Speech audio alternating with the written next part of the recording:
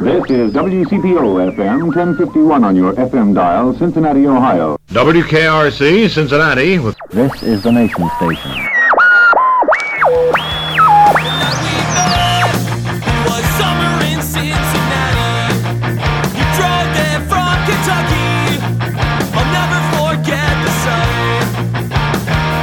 Hi again, everyone, and welcome to the Cincy Shirts Podcast. It's episode 182. Today on our show, author Rick Pender. At GUC, I edited a magazine for them. It was a program guide for the station. This was, back before websites or anything like that. But we published lots of articles about all the arts here in town. Rick has worn quite a few hats over the years, coming to town as a broadcast executive of sorts, moving into PR, journalism, and now books. He talks to us about radio, live theater, his books 100 Things to Do in Cincinnati Before You Die, Oldest Cincinnati, and the Stephen Sondheim Encyclopedia. Now, if you've been liking the podcast, you can help support it via PayPal or Venmo. Simply use podcast@cincyshirts.com. Chip in whatever you feel is fair. Also, be sure to listen for that special promo code for 20% off near the end of the episode. Now, let's talk to Rick Pender. Cincinnati, Ohio. Cincinnati, Ohio. I come from C-I-N-C-I-N-N-A-T-I, Cincinnati. She came down from Cincinnati. Just maybe think of me once in a while. I'm at CincyShirts.com in Cincinnati. Well, what's funny is that I've just thinking about it, I've known you for over 20 years.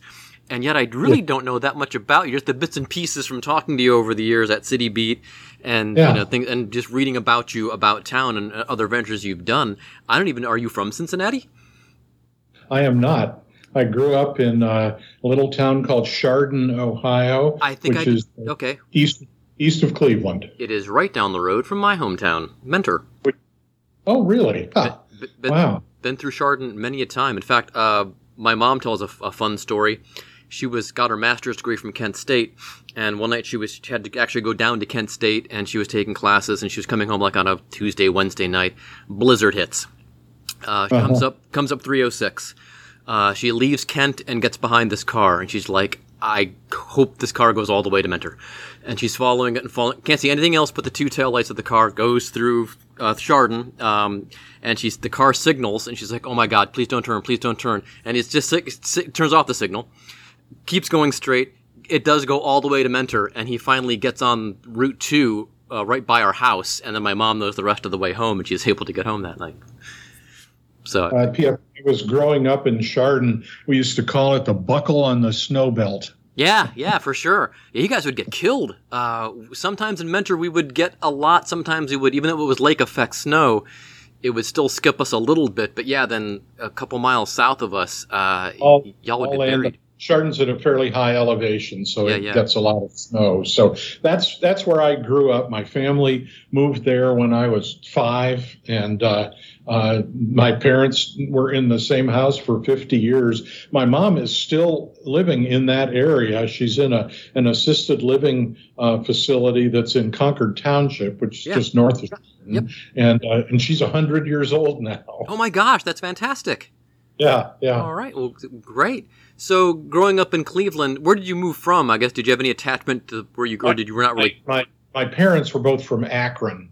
Oh, okay. And so my dad was a rep for a truck parts company, and his territory was sort of much of northeast Ohio, and Chardon was a little more centrally located for him. And they bought a house near a lake that is just a little bit south of Chardon called Bass Lake. And he loved being near the water where he could fish and have a sailboat and things like that. So I grew up in this idyllic little community on the edge of a lake in Munson Township, Ohio, just outside of Chardon. Yeah, it's a nice area.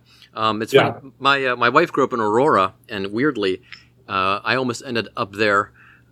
Even before I was born. My dad, they were living in Bedford, and they were going to move because they didn't like Bedford anymore, and they were only renting a house. And so the choice came down to Mentor or Aurora, and they just built the freeway to Mentor. And my dad said I'd have to take a train from Aurora to get to downtown Cleveland to work, and that settled it. So that's how we wound up in Mentor. But it's just funny how things happen in your life that way, that just are serendipitous. Yeah. Yeah. Well, I have a sort of a connection to Aurora too.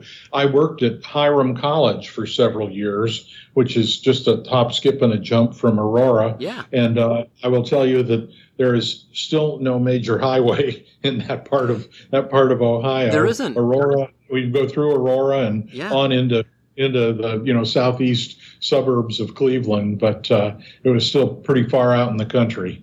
When my wife and I had moved back to Cleveland, we were friends for a long time. We started dating, but to go to her house, I still had to go down 306, and to this day, you still have to go down 306. I mean, you can go out 271 and 480, but the most direct route is good old 306, right through Chardon.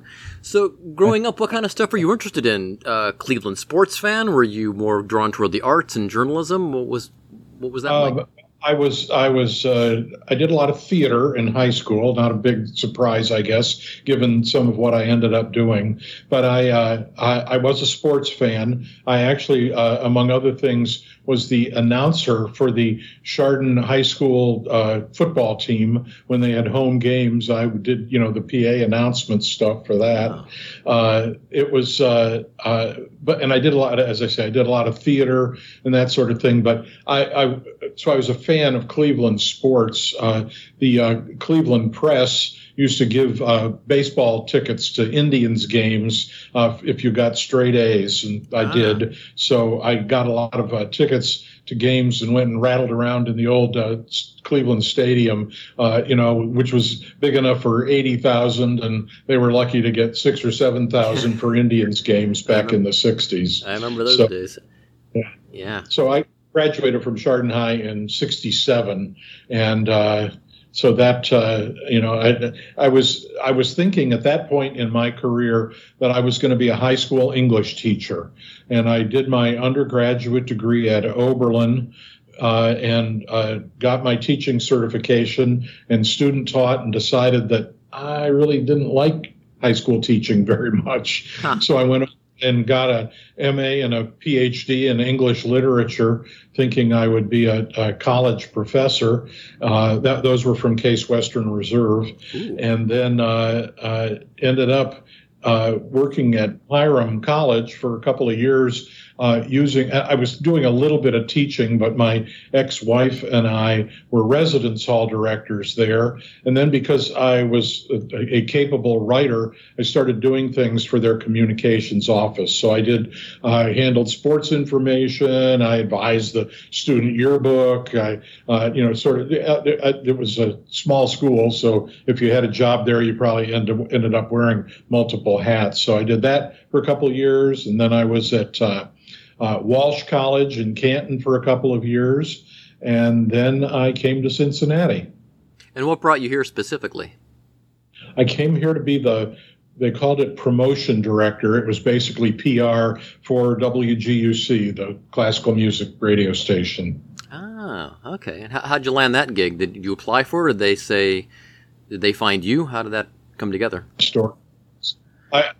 I had been working at Walsh for a couple of years and knew that I wanted to move on to maybe somewhat bigger things. I was interviewing for like a job maybe at a state university in communications, marketing, development, something like that. But I was looking in the Cleveland Plain Dealer at ads for jobs, and I saw this job for a public radio station in Cincinnati. And I had, at that point, this was like 1979, I had started listening to the public radio station at Kent State and really enjoyed all the NPR programming. And I thought, well, that would be a cool place to work. Having gone to school at Oberlin, which has a big music conservatory, I'd learned a lot about classical music, although I'm not a musician, but I loved the music and knew a lot about that. So I came down to Cincinnati for the interview and met the people who were getting WGUC really up and running. It had been around for about 20 years, but it had been more like a little university station, and they were suddenly on the cusp of the expansion of NPR with with a satellite distribution of programming. And so I really landed there at the right time. Not only did I get involved in promoting locally what the station aired, but we also created orchestral programming for other NPR classical music stations that we could uplink to them, and we had a close relationship with quite a few of the European radio broadcasters. We put together their recordings of concerts with one of our English-speaking announcers and distributed them, and I did all the marketing to other public radio stations and provided them with marketing materials for their local audiences and that sort of thing. So it was a great place to work, and that really introduced me to the arts community here in Cincinnati. Did you have a notion to do any broadcasting yourself? Brush up that voice that you used to do the PA announcing with, and I didn't really think about that much at WGUC, but after 4 years there, I ended up as the first general manager at WNKU at Northern Kentucky University. Oh, wow.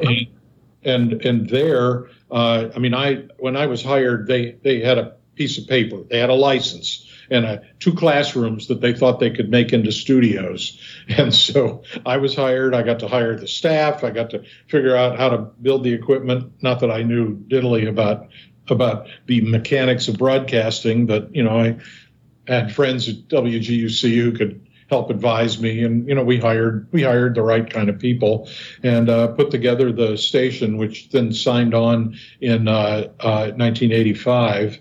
And I like to brag that I hired Mary Ann Zalesnik to be our news director at WNKU. And of course, she was there for a long time, and now she's the news director at WVXU. So that's my legacy, I guess I would say. But I did, because we had a tiny staff, I did do some on-air work when I was there. I was with 2 other fellows. We did a program cleverly called The Weekend Show, and it was about 3 hours of music that was rooted on the birth dates of famous people, be they composers or pop artists or literary figures or whatever. It was a real potpourri of stuff, and it aired on Saturday afternoons for a couple of hours, and then again on Sunday evenings. So that was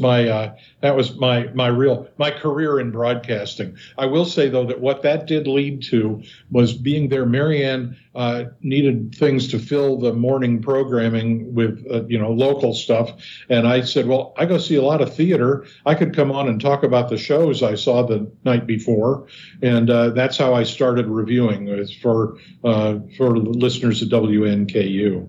Aha. So wait, when you start WNKU as the GM, did the university have any idea what they wanted to do with her? Did you? Because I know a lot. The college station I worked at in Bowling Green, we ran NPR News, but that was it. We were a rock and roll station from there. Yeah. And I know KSU up in Kent State is a little different, and everyone kind of does it differently. Did you have any idea what direction you wanted to go in? Yes, our goal was not to duplicate services that were already available here from WGUC and WVXU, which was at Xavier University at the time, but to try to find a sort of a path maybe between some of those. And what I found was that there were stations that had these they called it AAA. It was alternative adult alternative. It was folk music, singer-songwriter kind of stuff, and that's where we got started with that. Now, initially, what we did was a lot more kind of folky and bluegrass. Over time, it evolved, into a more progressive format. But that's how we started. And the people at the university did not really. Excuse me, just 1 second here. That was my timer to remind me to get in touch with you at 3 o'clock. They wanted a radio station that would familiarize people somewhat with the university. And so in terms of what we did programmatically, they wanted news that, covered things in northern Kentucky. Initially, we didn't have much of a news staff. Beyond Mary Ann was there, and we had one reporter, but the folks at the then Kentucky Post would every morning ship over to us a printout of their front page, and we could use that for some of our local news. So we had a good relationship and covered lots of stuff in northern Kentucky. Now, the university wanted us to air basketball games, and we said, that's really not what public radio stations are all about. And so we eventually convinced them that, we should be more in the vein of public service programming, documentaries, that kind of thing. So I was there for about 2.5 years in that capacity before I left, and then they went on and hired other people, and the programming continued to evolve. With some people who were really well informed about some of that kind of music. And I'm sorry that it doesn't exist anymore. I listened to it a lot after I didn't work there. It was really a great resource for sort of new and original music. It is a shame because it was, like you were saying, there were other services in the air, but it always seemed to fit in very well, not just with those, but it was kind of a nice complement to 97X, which was a commercial station, obviously, but also a nice complement to GUC, a nice complement to VXU, and it's a shame they got rid of that signal. At the time, NKU was very tiny. It's not at all what it's like today. No, it was a pretty small school. I would say that the man who was the chair of the communications department, he had been a president of a university previously, and sort of came here as his last job before retiring. And he knew what the radio station could do and help the university become better known. And he was really the visionary who pulled it all off. I mean, he hired me and told me what he hoped could be accomplished, and he was very much trying to influence the university to take this path. I believe that one of the universities where he'd been president had an NPR affiliate station that had really done a lot to connect it to the community. So anyway, yeah, it was a great place to work. I really enjoyed it. I wasn't making very much money at that point, though, and really decided that I wanted to get more squarely into corporate public relations. So I moved on to a job with Choice Care. It was the big health maintenance organization here, and I did corporate communications for them for half a dozen years or so. I was going to ask you how different that was from NKU, but just circling back to NKU for a second, because as a sports fan, and what you were saying about them wanting to broadcast basketball games, it's somewhat ironic that I think basketball is kind of the one thing that's gotten them attention. My daughter went to NKU, public relations major. There you go. How about that? And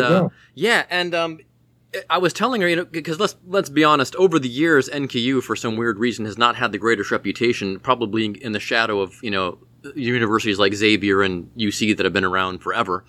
But and I told her, I said, well, I know it's weird and you don't care about sports, but the fact that they now occasionally get into the tournament, are eligible for the tournament around the country, in people's minds will be like, oh, that's a serious school. And do you agree with that assessment as a sports fan and former employer, or am I just nuts?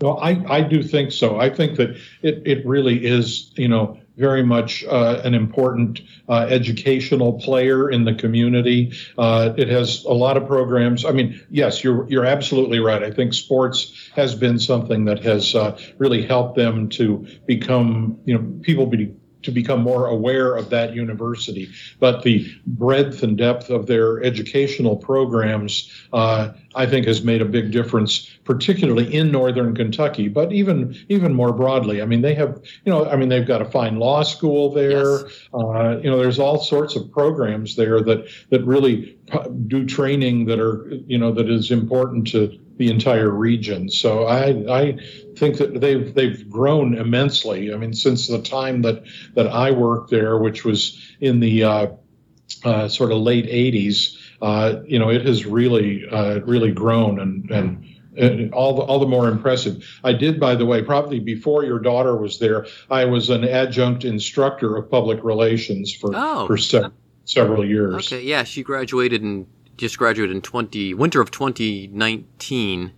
She got out just before the pandemic. She finished up a semester early.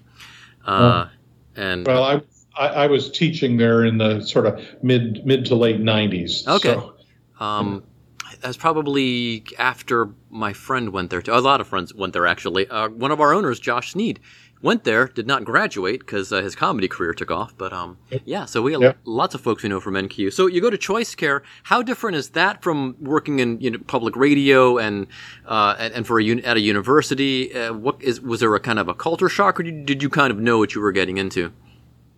I don't know. I don't think I could say I knew what I was getting into, but I knew that I was a capable communicator, and I knew that they needed somebody to help with their communications, both with physicians, and I did a lot of like newsletters to doctors' offices and things like that, but also with people who were, customers, clients who had coverage from them. And so, and I also handled media relations for them, which, was sort of the other side of a lot of what I had done when I worked at the radio station. So there was some transfer, I guess, but at the radio stations, I worked with staffs of never more. Well, at GUC, we had about 20 people on our staff.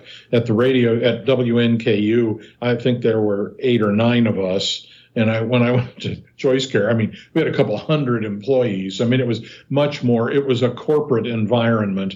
I worked within a larger marketing department that had a big sales function. And so it was very different, but it was a learning experience and I enjoyed it. But I will also tell you that theater reviewing that I started doing when I was at NKU continued. I picked up writing opportunities from a couple of other there was a local publication that came out about twice weekly called The Entertainer. Maybe you remember that one. Vaguely. I got here in 94. So. I wrote them, and then I, in the late 80s and early 90s, wrote for Everybody's News. Yeah. Did I know that or not? I don't know. For Donna and them? That's how I got to know John Fox. And then when he started City Beat, by that time I had left Choice Care and gone to work at a big PR firm called Dan Pinger Public Relations, but I was still, writing freelance theater stuff. Yeah. And John approached me, first of all, in 94 when the paper started to be the theater critic for them, just freelance. But then in 98, he approached me and asked me if I would become the arts and entertainment editor. So I made that transition. I worked at the PR firm for 7 or 8 years, and then went over to the journalism side again, I guess. And that's I think when you and I became acquainted. Yeah, and you must have written for Everybody's News at the same time, because I was there at night. Yeah, and Foxy's been on the show, and Breen's been on the show. So we've all kind of reminisced about what kind of a crazy operation that was. I was kind of oblivious back then because I would just come in, and this is back before people had their own computers even. So you would have to go down to the offices and use the computer to do your stories. And but I was still oblivious to what was going on, and to find out all the background stuff of that was just crazy. And so you were at Pinger when Foxy offered you the full-time gig as arts and entertainment editor, and did you have to make a decision at that point? I was. And I was also in the process of remarrying. And when I decided to take the job at the paper, my wife accused me of bait and switch.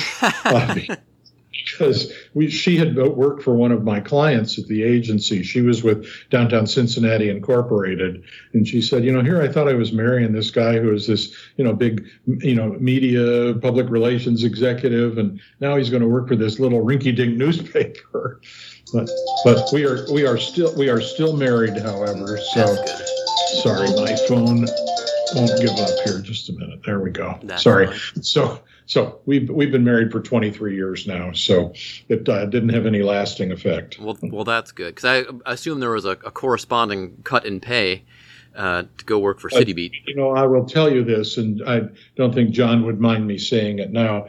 He said to me, well, I know that, I can't pay you what you were making at the agency, but he said, I'll pay you what I pay myself.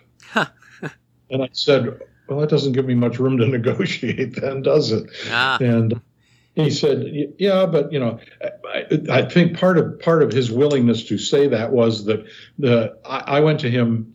I had working at Pinger. When I left, I had a no compete, so I couldn't go to work for another PR firm, or in any similar capacity. And I thought I would work at the paper for a year or two, then I would be beyond my no compete.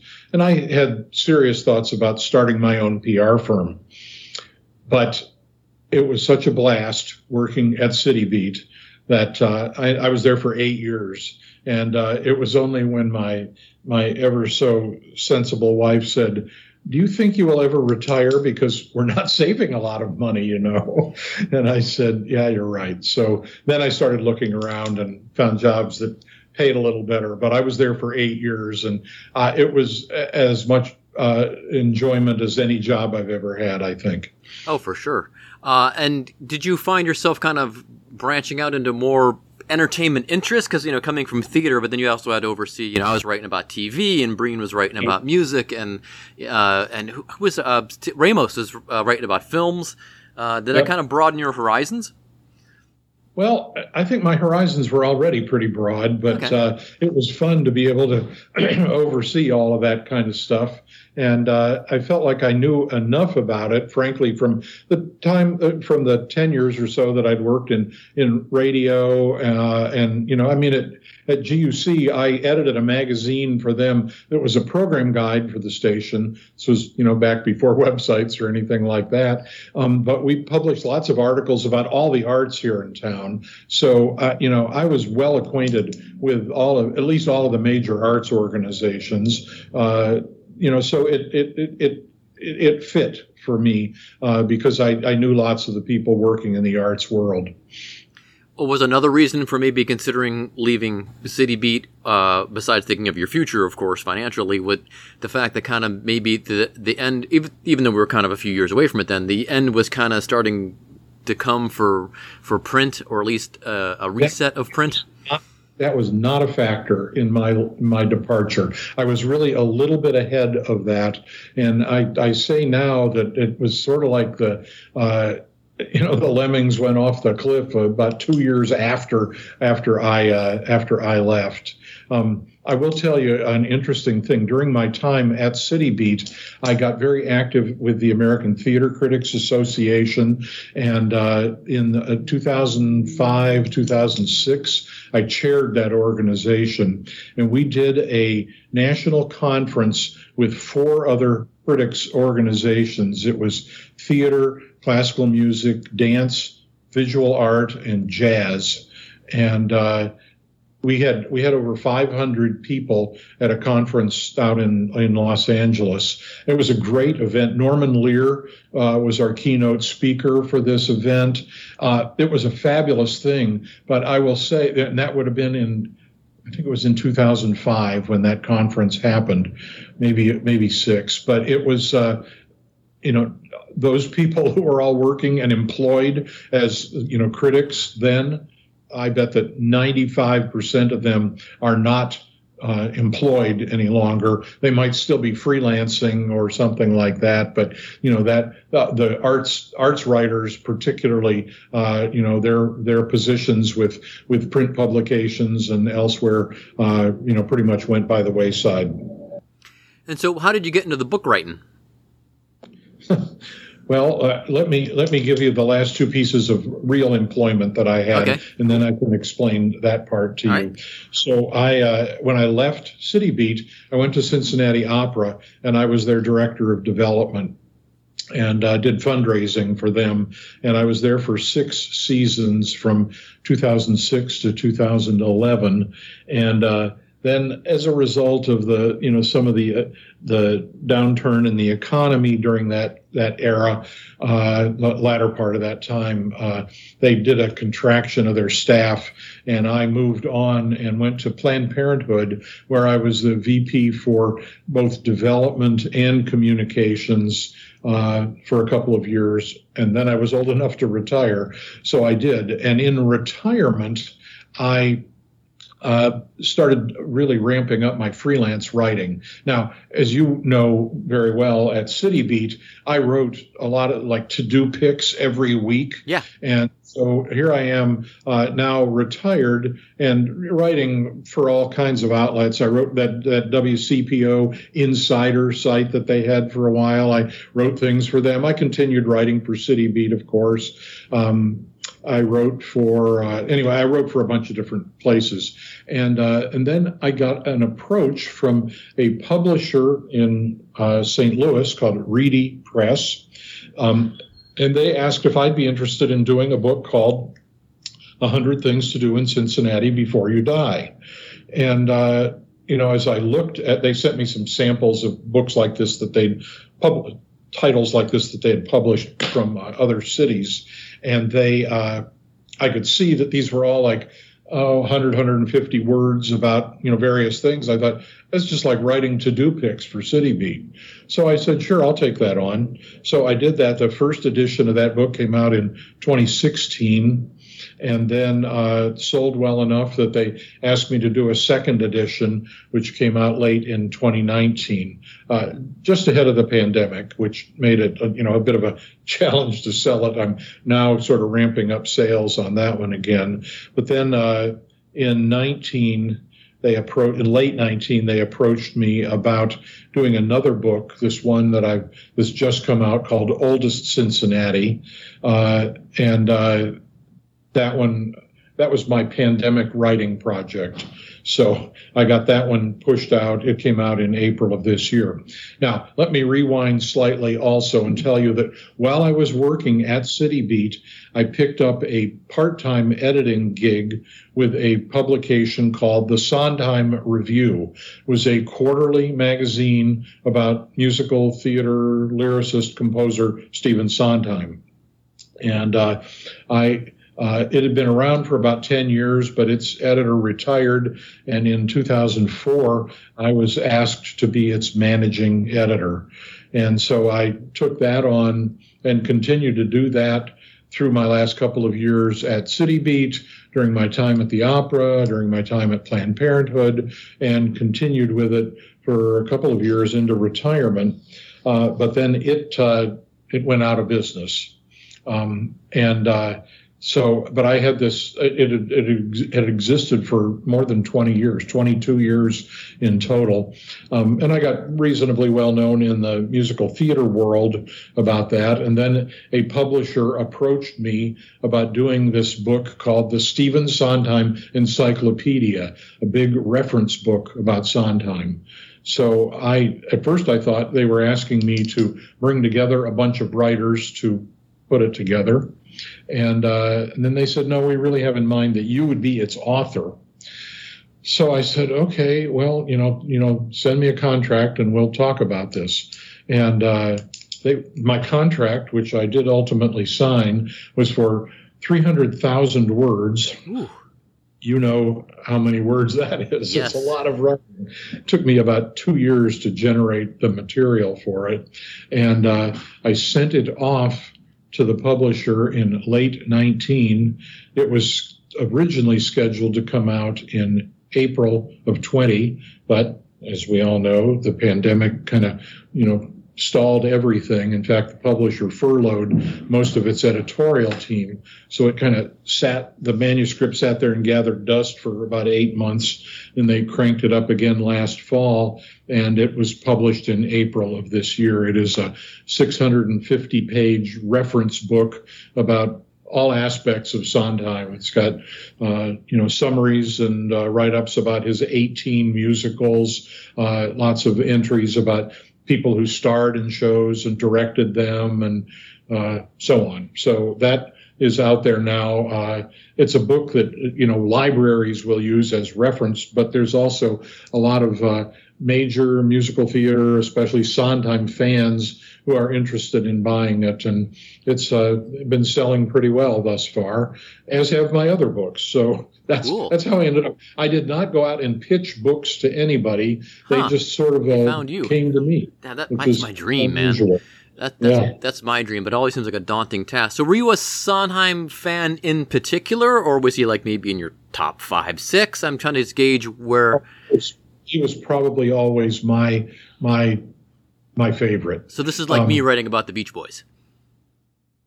Okay, right. I'm just trying to gauge where that would be at, because a lot of times I listen to these critique shows of different artists, and it's kind of surprising. Some people it'll be like their favorite artist, and other times it'll be like they're 5 or 6 or 7 down the row, so maybe there's a little distance from them. And they can be a bit more, I guess, objective about it. So did you have any kind of problems doing that, or were you able to keep a level head even though this is like your guy? I think I kept a pretty level head, in part because I'd edited this magazine for about a dozen years, and I had lots of contributing writers, and I had to, manage all of their contributions, their opinions, that sort of thing. So I could take a pretty balanced hand in writing all of this. And when I pulled together stuff for the encyclopedia, I was able, I think, to, not inject a lot of my own opinion, because I could draw upon, I could cite something that someone wrote and something that someone else wrote, and just sort of offer perspectives in that way. Cool. And so let's get to the 100 Things to Do Before You Die, which I guess technically is 200 Things to Do Before You Die, because the second edition was an update of the first edition. Okay. So it's about a quarter of the material was new, because some things had changed enough or ceased to exist. I had, for instance, the duck tours as an item in the first book, and they don't exist here anymore. And in the interval between the two editions, Fiona was born at the zoo. Okay. And how could you write about the zoo and not mention Fiona? So, I updated things, I put new material in. So it was considerably refreshed over the book 3 years earlier. Well, there's a lesson to be learned there. If you're going to do these things, do them quickly, because sometimes things don't exist anymore, as we know in the T-shirt business, because, most of this business is founded on things that actually don't exist anymore. So I will, with PF, I will tell you that when I did the first edition of the book, I brainstormed things that I thought would be worth including, and I had a list of 200. So I pared it down to what I thought were perhaps the 100 most essential things, and then and I pulled from that list again when I was able to do this second edition. Aha. And so I was going to ask did you draw from your any of your old City Beat to-dos or anything like that, or did you just brainstorm from scratch? I can't say that, because so much of those were, fixed to specific events. But, if it was something that happened on a repeated basis, a lot of the things, about half the material in the 100 Things book are what I call the usual suspects, Eat Grater's ice cream and Skyline chili and things like that. But, because, and we would write about, various kinds of music festivals, or the Riverfest fireworks. I probably wrote something, a to-do pick about those every year. And so I could draw upon things like that. Okay. So what would you recommend to folks, just off the top of your head, things that would be not the usual suspects, not your Skylines, your Cincinnati Chili's? What kind of things would you recommend? Well, I think that the one that I recommend that a lot of people tell me, I've always meant to do that and I haven't done it, is the American Sign Museum. Oh yeah, it's great. They've been on the show.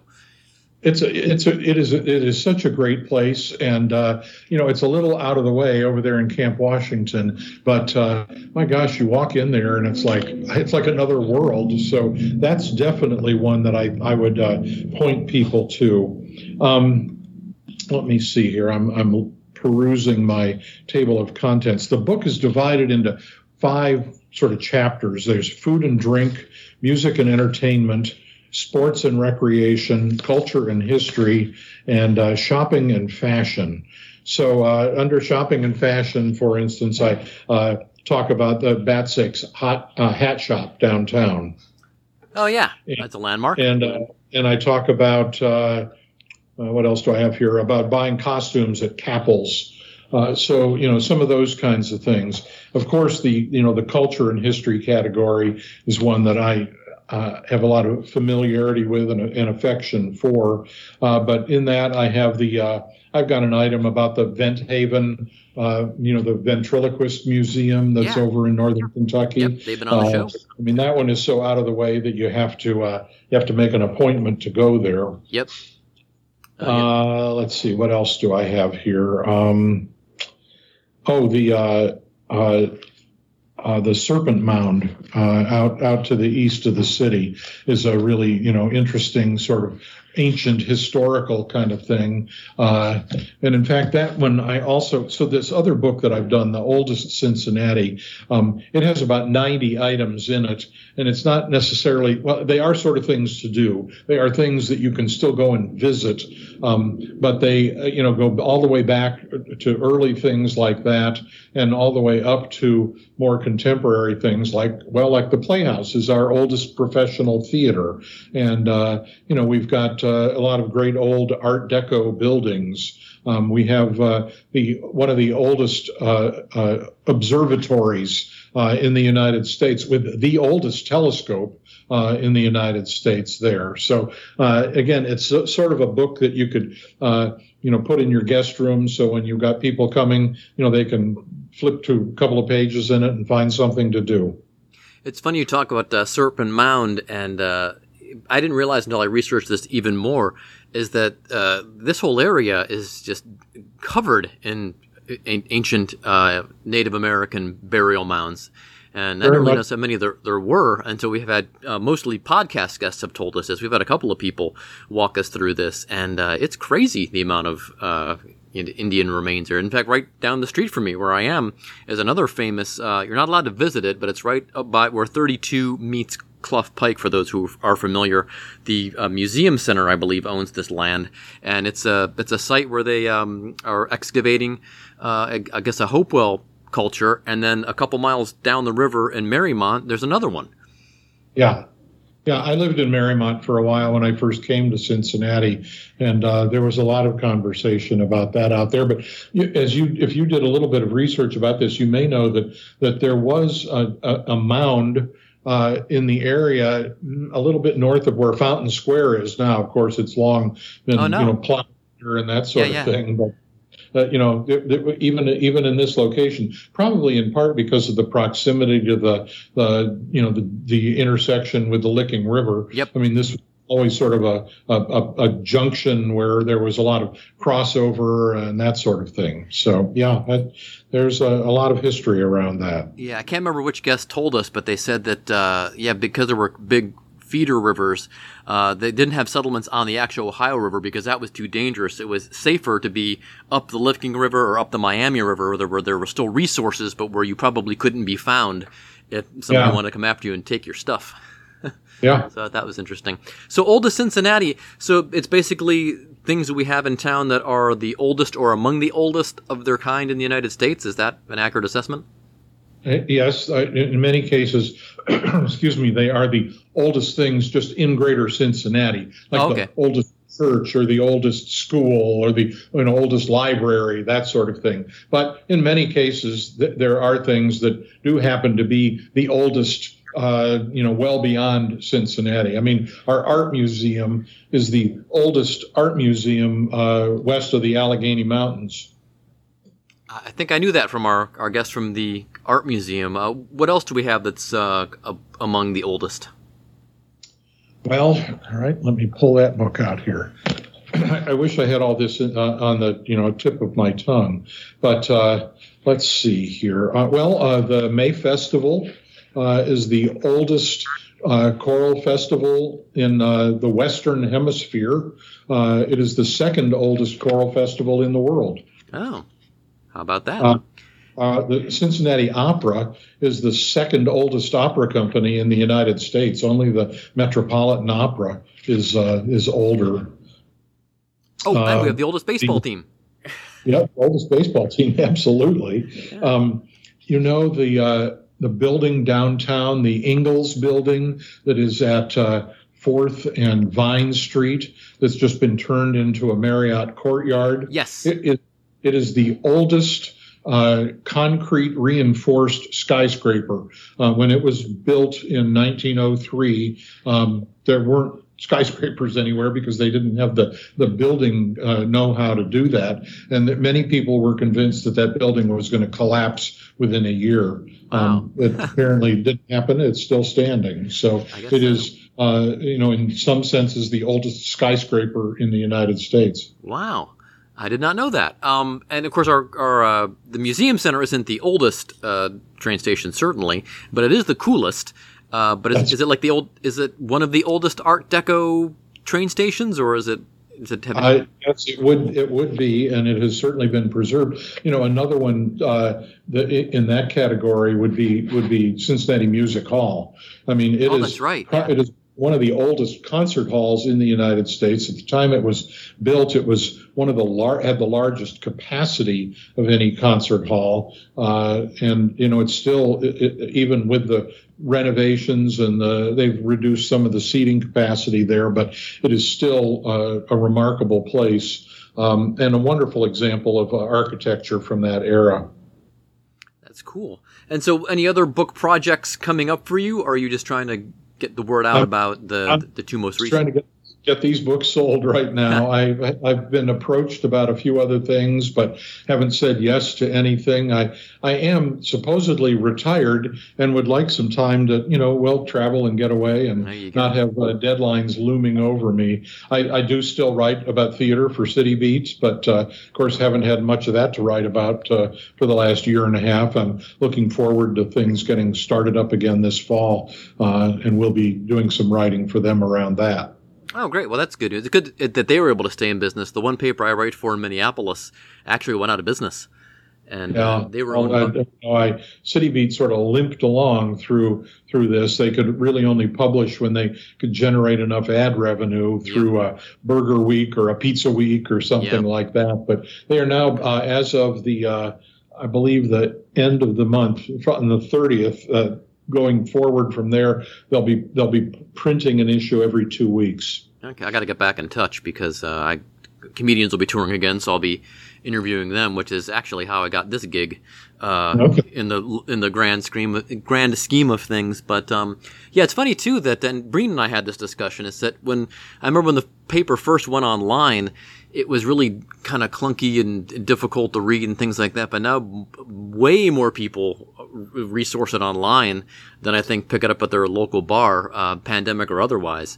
Well, and especially, even with them going to every 2 weeks, it means, like if I review a show that opens the day the paper comes out and we can't get a print review in for 2 weeks, so most of the theaters don't run productions for much more than 3 weeks. Yeah. So the ability to put reviews up online in a timely manner makes all the difference. So, it's great to have those sort of complement one another. And I think that the paper and its current staff have done a great job with that, because I did over the period of the pandemic, I probably wrote half a dozen or more articles, sort of virtual stuff that the theaters were offering and things in that vein. So, they were still there as a service for people who would take the time to look at the website.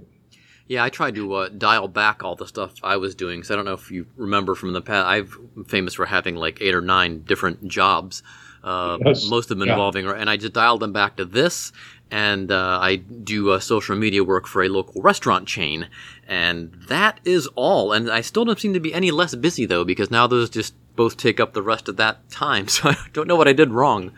But, I'll tell you, this is an interesting thing since you're doing social media. Yes. During my era of working really sort of straight on in PR was the 90s when I was with the PR firm. And, then we wrote news releases and faxed them out to people and, maybe followed up with a phone call. But so here I come, 20 years later trying to promote this Sondheim book. And how the heck do you do that? Well, I worked with a publicist who put me in touch with podcasters and bloggers and some public radio producers. And I probably did, at least 24 interviews that got distributed nationwide. So, anybody who was following any of that sort of thing had plenty of opportunity to hear about the Stephen Sondheim Encyclopedia. And that's all thanks to the world of social media, which when I was working in PR didn't even really exist. It's strange. My wife and I are having that conversation the other day, is that most of what we do professionally didn't exist, the year we got married, which would have been 1992. At all. Like what she does she works for a large packaged goods concern here in the city. And most of what she does is tied to... I've heard of them. Yes, it's tied to social media and to things like that. And of course, what I do for the shirts actually doesn't really involve T-shirts much. You are cutting out on me. Oh, I was going to say, what mostly I do for Cincy Shirts involves blogging and doesn't really involve T-shirts at all. The actual making of them. Yeah. My mom thinks I make T-shirts. I have to explain to her every time. No, I'm not making the T-shirts, Mom. I'm just I'm trying to get people to buy them. Hey, PF, I'm only hearing about a quarter of what you're saying. For the last minute or so, you've been cutting out on me. Okay, I was just saying, going over that what I mostly do for Cincy Shirts and doesn't involve selling shirts, really. It involves blogging and doing this podcast and all kinds of other stuff. And my mom thinks I make T-shirts, and I have to explain to her every time. I don't make the T-shirts, Mom. I just try to get people to buy them. I don't think she quite understands that.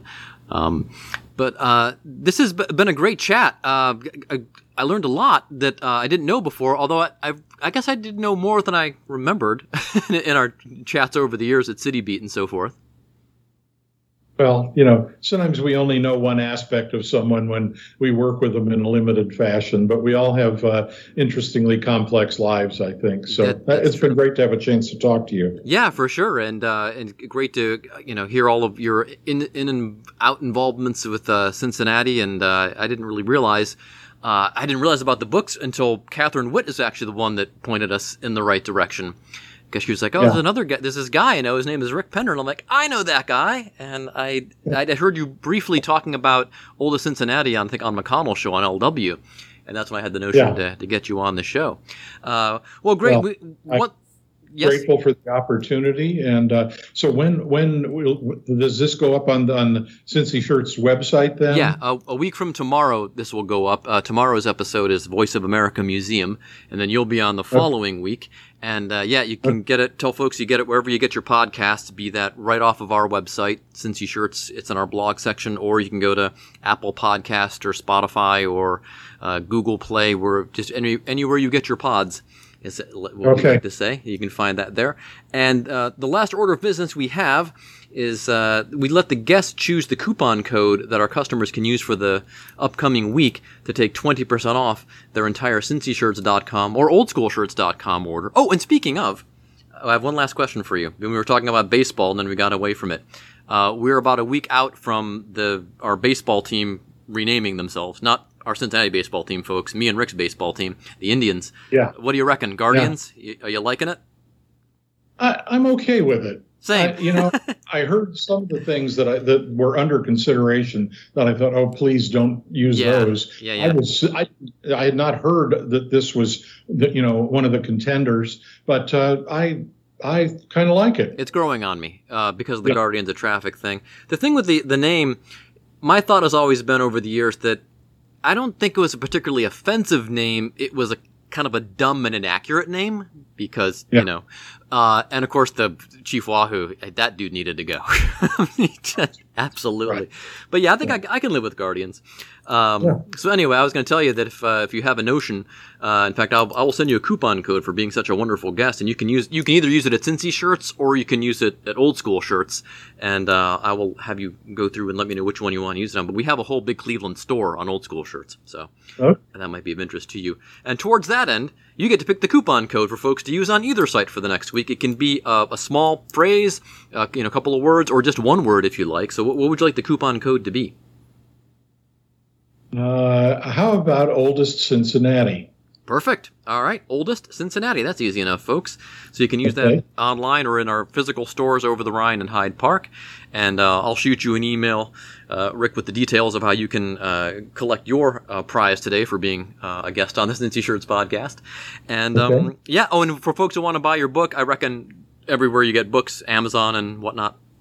Yes, but let me mention this. I do have my own website, and you can order the Cincinnati books from Reedy Press with links on that site, and they ship without charging for shipping. Oh, so perfect. that makes it easy. And my Sondheim book, which I think is a wonderful book, but it is expensive. It's a $135 book. But on my there is a coupon code on my website that gets you a 30% discount. So it knocks it down to under $100. Oh, that's cool. My website is rickpenderwrites.com. All one word, rickpenderwrites.com. Perfect. A must-have for Sondheim fans, I'm sure. Yes. All right, cool. Well, great. Well, again, appreciate taking the time, Rick, and we'll hope we'll see you in person sometime soon.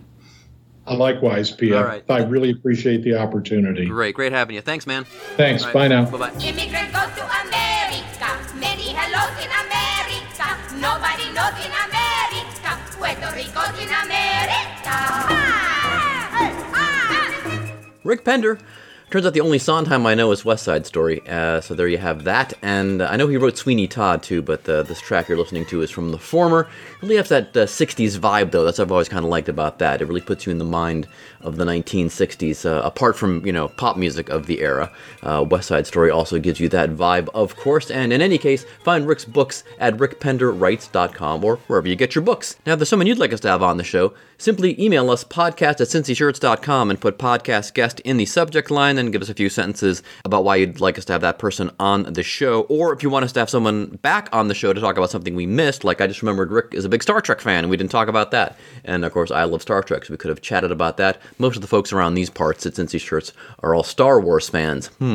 So anyway, be sure to tell friends and loved ones about the show, including folks who may no longer live in the area, but still feel connected to this tri-state. Check out the Cincy Shirt podcast archives, as always. Today's show is produced by me, with help from Josh and Darren. Our theme music is Cincinnati by Big Nothing, who are from Philadelphia. Find their music on iTunes, or I guess now it's Apple Music, Spotify, or wherever else you get your music. And find midget tees from great places like Philadelphia, Phoenix, Boston, Pittsburgh, Cleveland, Louisville, Seattle, and a ton more at oldschoolshirts.com. Defunct sports teams, old stores, old restaurants, old malls, like Cincy Shirts, but for those towns. And again, the promo code for this episode is Oldest Cincinnati, all one word, of course, all lowercase, all uppercase, mix and match as you like. That part does not matter, but what does matter is you will use that to take 20% off your entire cincyshirts.com or oldschoolshirts.com order, or come into the stores in Over the Rhine or Hyde Park and say, I'd like to use the promo code Oldest Cincinnati, and they'll give you 20% off your entire order. Follow our social channels, Facebook, Instagram, Twitter, and Snapchat for the latest Cincy Shirts news. Tell your friends about the show. Give us a good review wherever you get the podcast from. And as always, download or stream us next time. Bye. Cincinnati, you stole my heart. I don't think I slept that night. I don't think that it was right of me to leave without saying goodbye. I never said goodbye.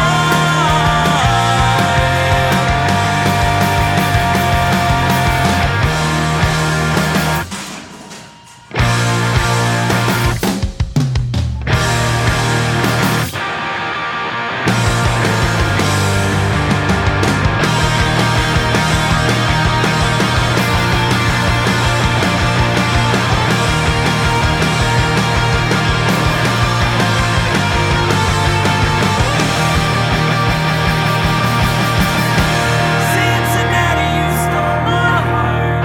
I don't think I slept that night. I don't think that it was right of me to leave without saying goodbye. I never said goodbye. I wish I said goodbye.